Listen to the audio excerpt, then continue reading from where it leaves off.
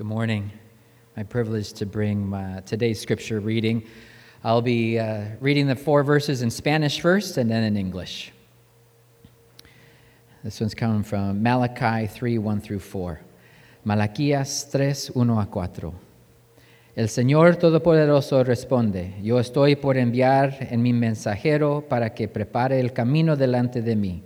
De pronto vendrá a su templo el Señor a quien ustedes buscan. Vendrá el mensajero de pacto en que ustedes se complacen.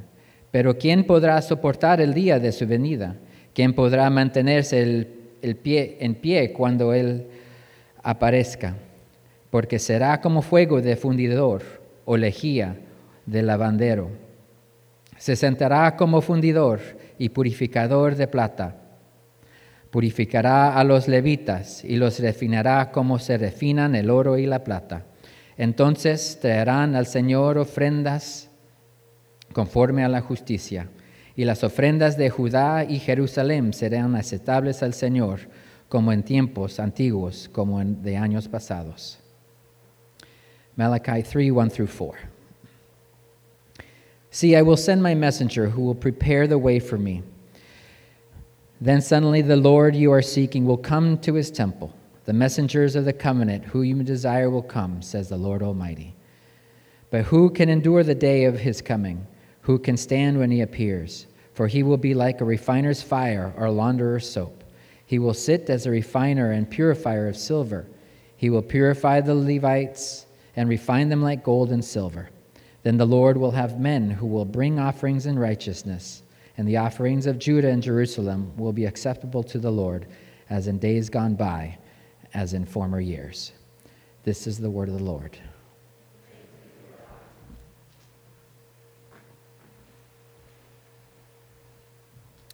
Good morning.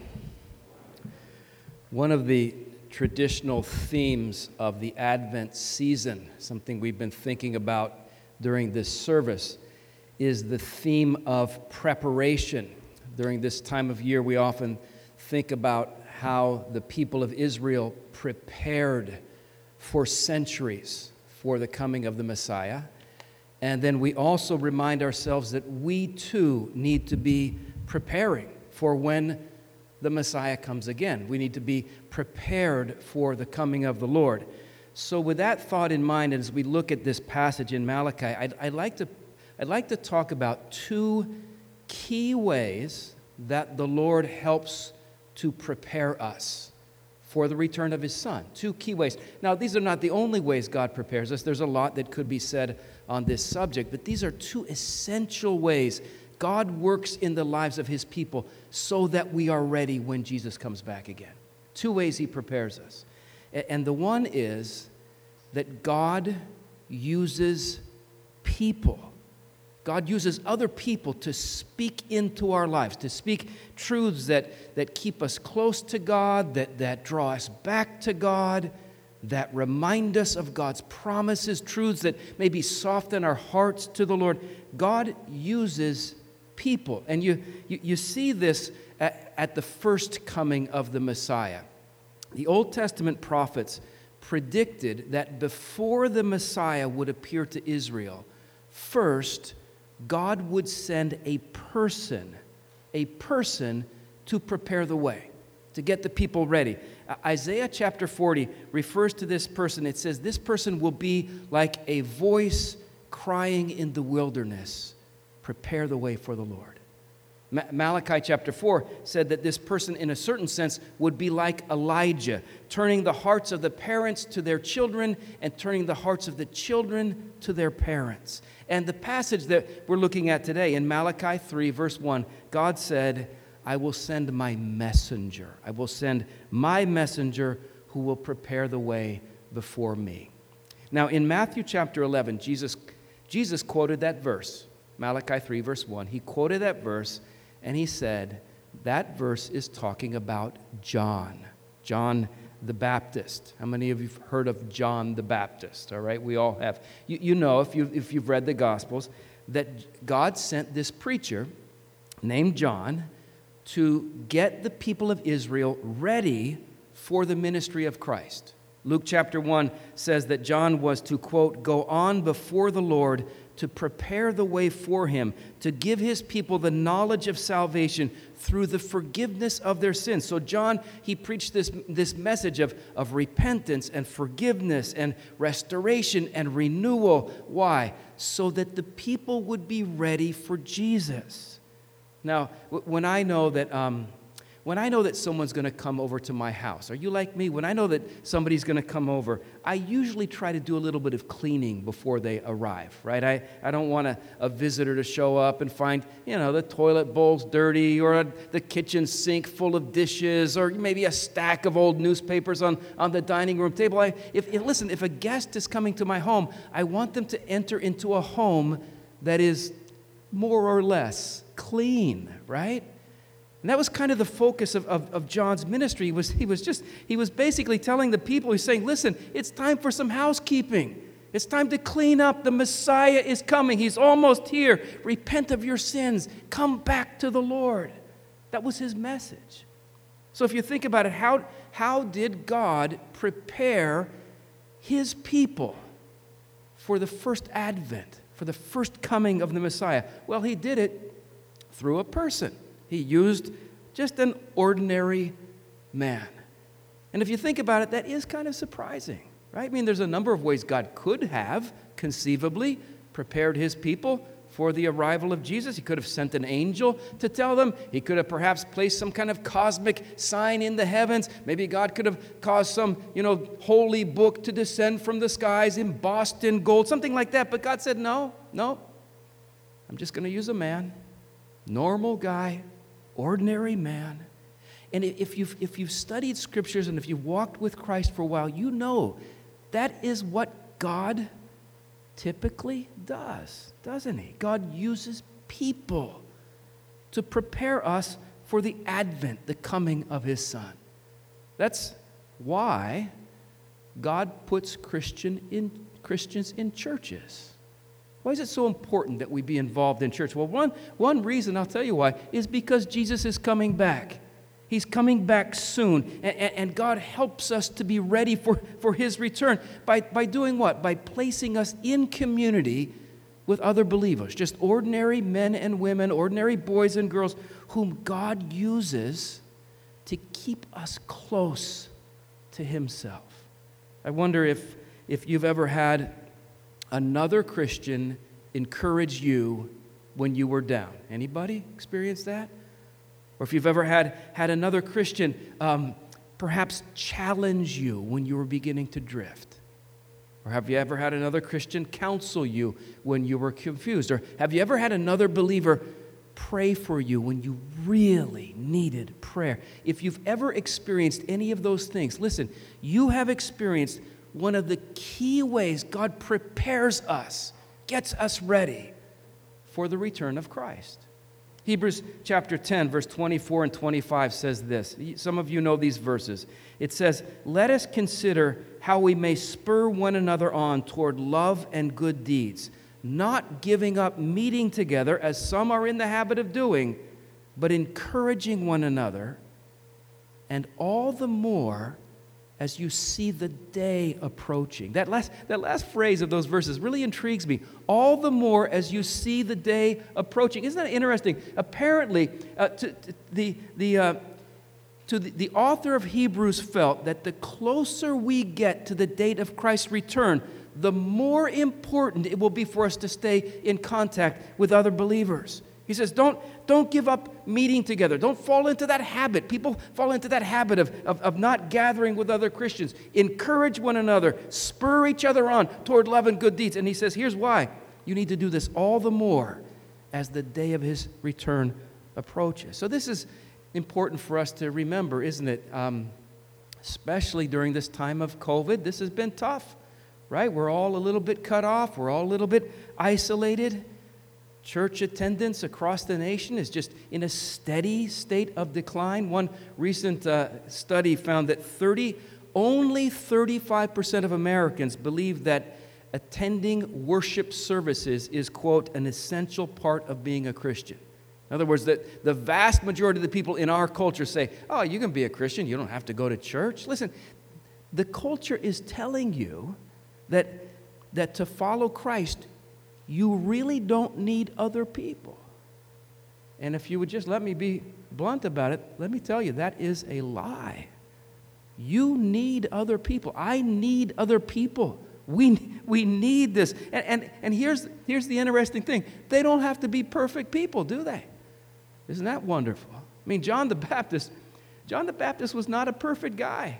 In fact, there was a lot about him. If you read about John the Baptist, a lot about him that we would just consider, even the people back then, considered kind of weird. This guy out in the wilderness all by himself, wearing, what did he wear? Some kind of camel skin clothing, eating locusts and wild honey. Even people back then thought that's strange. And yet, this was the man God said, I'm going to use that guy, that oddball over there, to get my people ready for my son. God uses people. Luke chapter 7, it's interesting. Luke 7 tells us that during the days of Christ, those individuals who were too proud to listen to John, I'm not going to listen to a guy like that. It says that when Jesus came, they did not receive him. It says, in fact, Luke says they rejected God's purpose for themselves because they wouldn't respond to this man.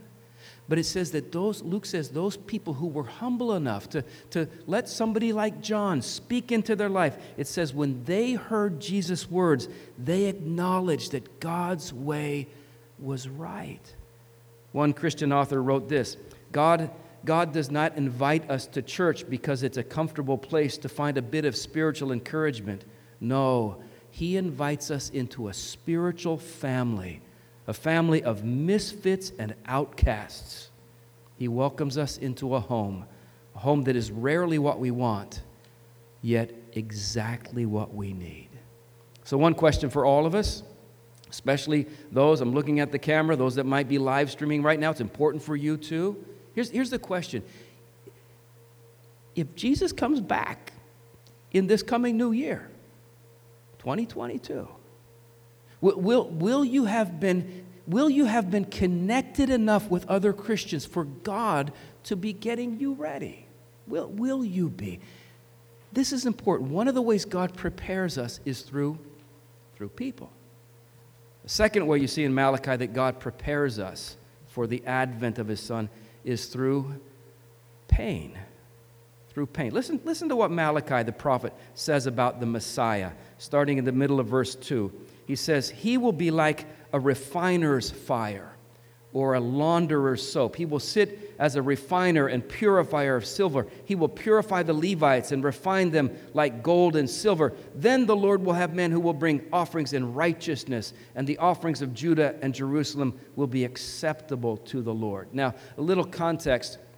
A major problem during the time of the prophet Malachi was that Israel's worship was not pleasing to the Lord. The people were worshiping, but not in a pleasing way. The people were bringing defective animals to the temple for their sacrifices. The priests and the Levites were being very careless in their jobs. It was a major problem. And so Malachi says, listen, when the Messiah comes, He's going to solve this problem. When the Messiah comes, He's going to purify our worship, purify us. And the question is, how will the Messiah do this? And Malachi says, He will purify us the same way that fire purifies silver or gold. All right? Now, something I learned on YouTube this week is that in modern refineries, gold is heated in crucibles to over 2,500 degrees Fahrenheit, which is hot, right? And the reason this precious metal is exposed to this intense heat is because the heat burns out of the metal everything that is not gold.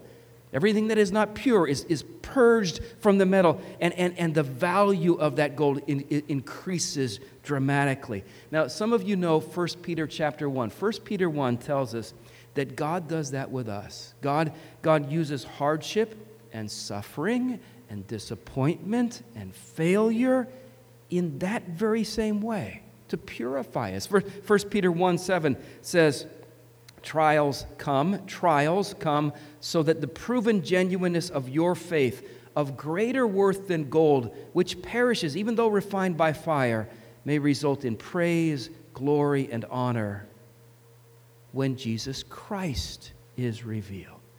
That's saying that God uses pain in our lives to prepare us for the coming of His Son. He uses people and He uses pain. Now that does not sound like good news, does it?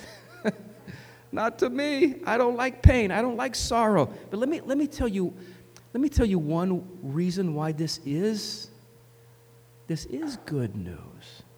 Christian, listen, if right now you are going through a time of sorrow or loss or discouragement or heartbreak, listen, this does not mean that God is displeased with you.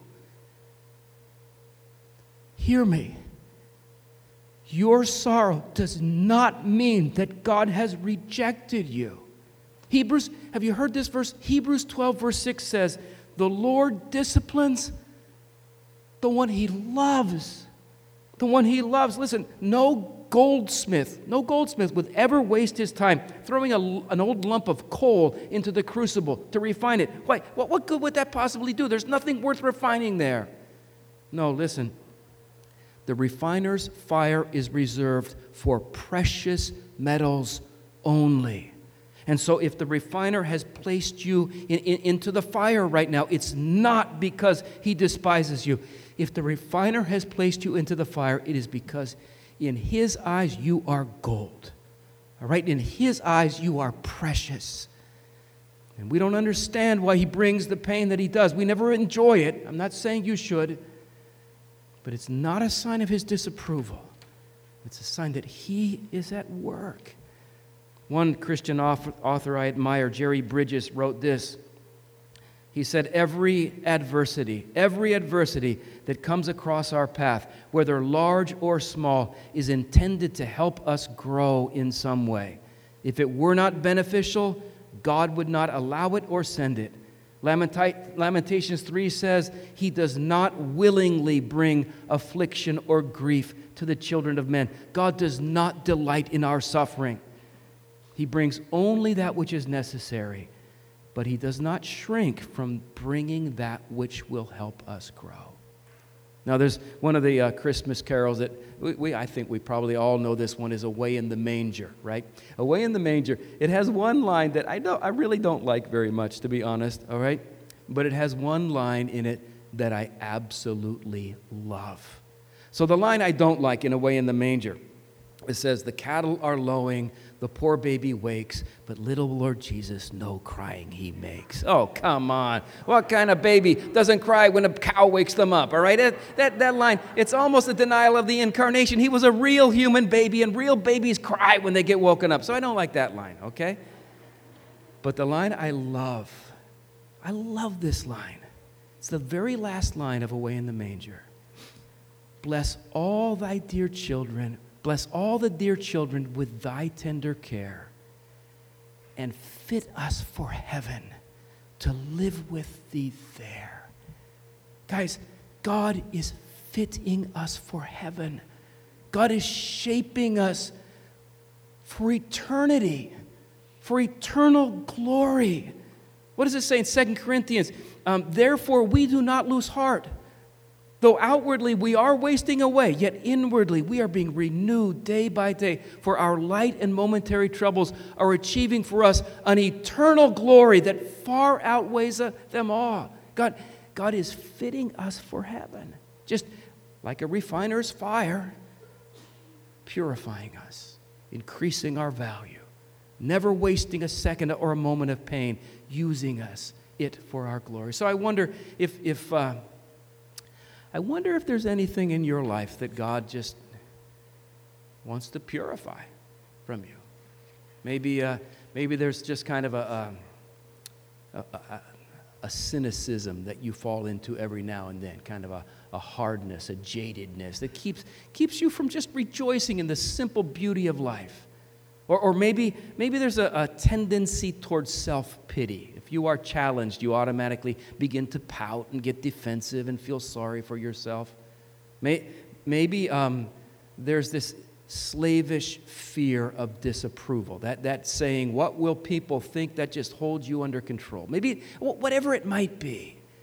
If there's something in you that needs to be purified, you know what? God is looking at you and He's saying, you know what? That's got to go. That is not gold. It's not you. You are gold. And that's not gold, and that needs to be removed. And if that's the case, that is the case for all of us. A key way God will purify you is suffering. And the good news, all right? The good news for the Christian, and by Christian, I just mean people who are trusting Jesus for their salvation. Are you trusting Jesus? If not, you could start today, you know. But the good news for the Christian is, listen, any kind of fire that God brings into your life, it is not the fire of judgment. Jesus on the cross already took the fire of judgment. Any fire the Father brings into your life, it is a refiner's fire. It's not purposeless. He's using it to make you pure. So let me close with one thing I found. I found this on the internet. An anonymous Christian wrote this. Here's what he or she said. For various reasons, this past year has been the most painful year of my life. Some of you could have written that. For various reasons, this past year has been the most painful year of my life.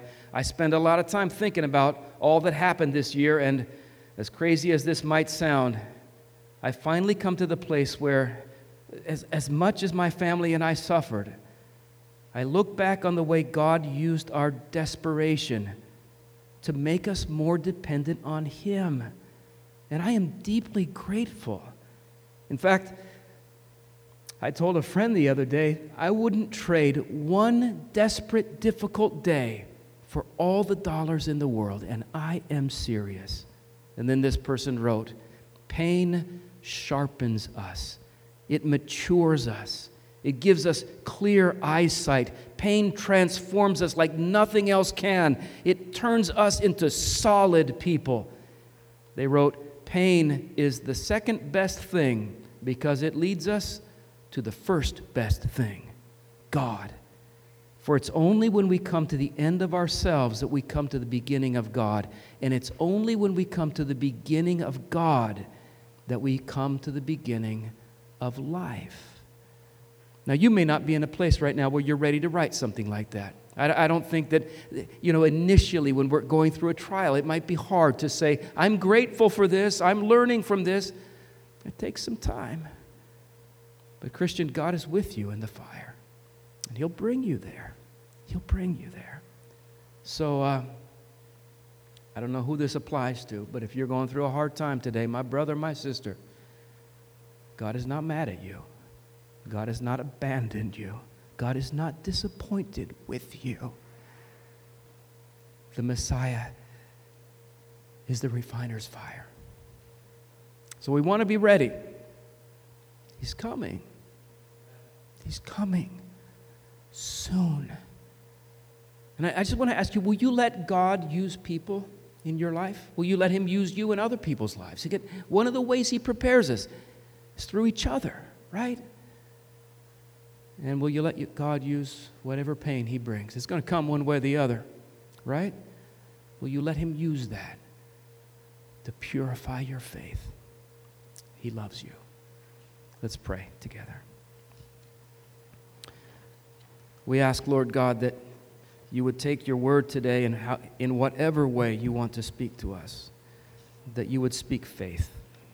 You would remind us that You are with us, that You placed people in our life that You want to be there, that You placed trials in our lives that You have planned to draw us closer to You. May Your word and Your plan and Your people accomplish Your good purpose for us. In Christ's name we pray. Amen.